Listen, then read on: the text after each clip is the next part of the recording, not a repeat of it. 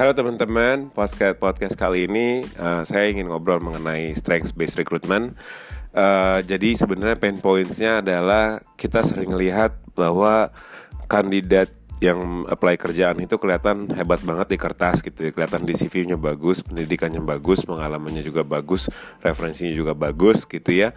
Tapi pas mereka udah dapat kerjanya atau sudah diterima, ternyata performance-nya tidak seperti ekspektasi kita. Nah ini yang biasa kita lihat sehari-hari ya, waktu kita rekrut orang. Jadi apa yang salah? Kelihatannya adalah kita selalu melihat, selalu mencarikan apa kompetensi yang dalam tugas atau role itu yang sebenarnya nggak selalu menjadi indikator cocok tidaknya seseorang dalam pekerjaan tersebut. Nah, jadi makanya saya mau tekankan di strength based recruitment. Coba bayangkan dulu, teman-teman bayangkan satu interview yang tipikal ya.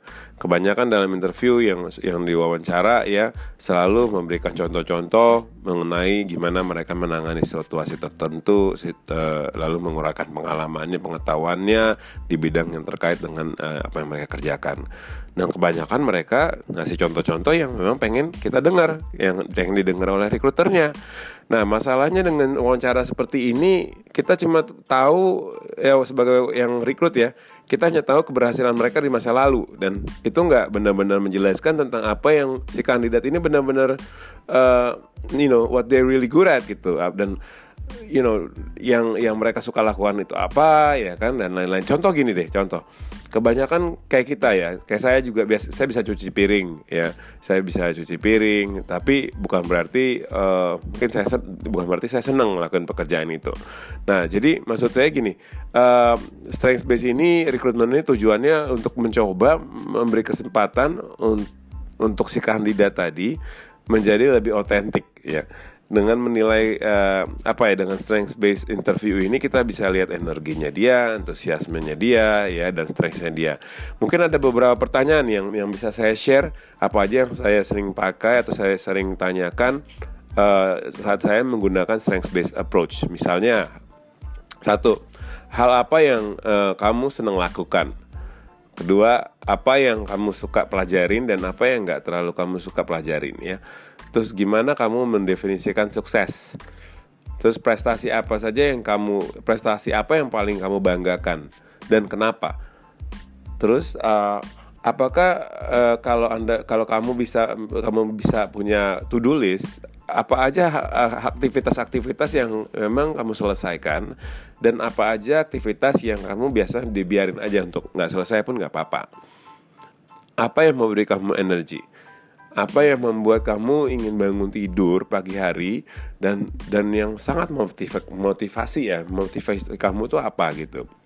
Nah, ini pertanyaan-pertanyaan yang kita bisa tanyakan untuk tahu kira-kira kita dapat wawasan lah ya, gambarannya. Apa sih yang membuat mereka tick gitu? Apa yang membuat mereka excited ya. Jadi kita benar-benar tahu kira-kira ini cocok nggak nih buat role-nya ini gitu. Memang benar akan selalu ada saat-saat dimana kita menempatkan kandidat tuh nggak berhasil, ada. Selama pengalaman saya juga belasan tahun, juga saya rekrut orang, ada aja misalnya faktor-faktor kepribadiannya yang nggak cocok gitu. Kadang misalnya karena juga ada masalah pribadi, atau juga pas masuk lingkungannya juga nggak sesuai dengan tim dinamiknya dan lain-lain lah. Tapi at least dengan mencoba strength based approach ini untuk rekrut, ini akan lebih mudah untuk mengurangi resiko untuk menaruh orang di posisi yang salah. Kesimpulannya begini, saat kita bisa mengidentify strengths di awal, kita bisa mendapatkan orang yang tepat, in the right fit ya. Dan saat itu terjadi, most likely kita bisa mendapatkan great managers atau great team leaders yang bisa meningkatkan team engagement, yang membuat tempat kerja kita menjadi lebih energized dan lebih positif. Oke, itu aja yang mau saya share hari ini. Thanks for listening and have a nice day.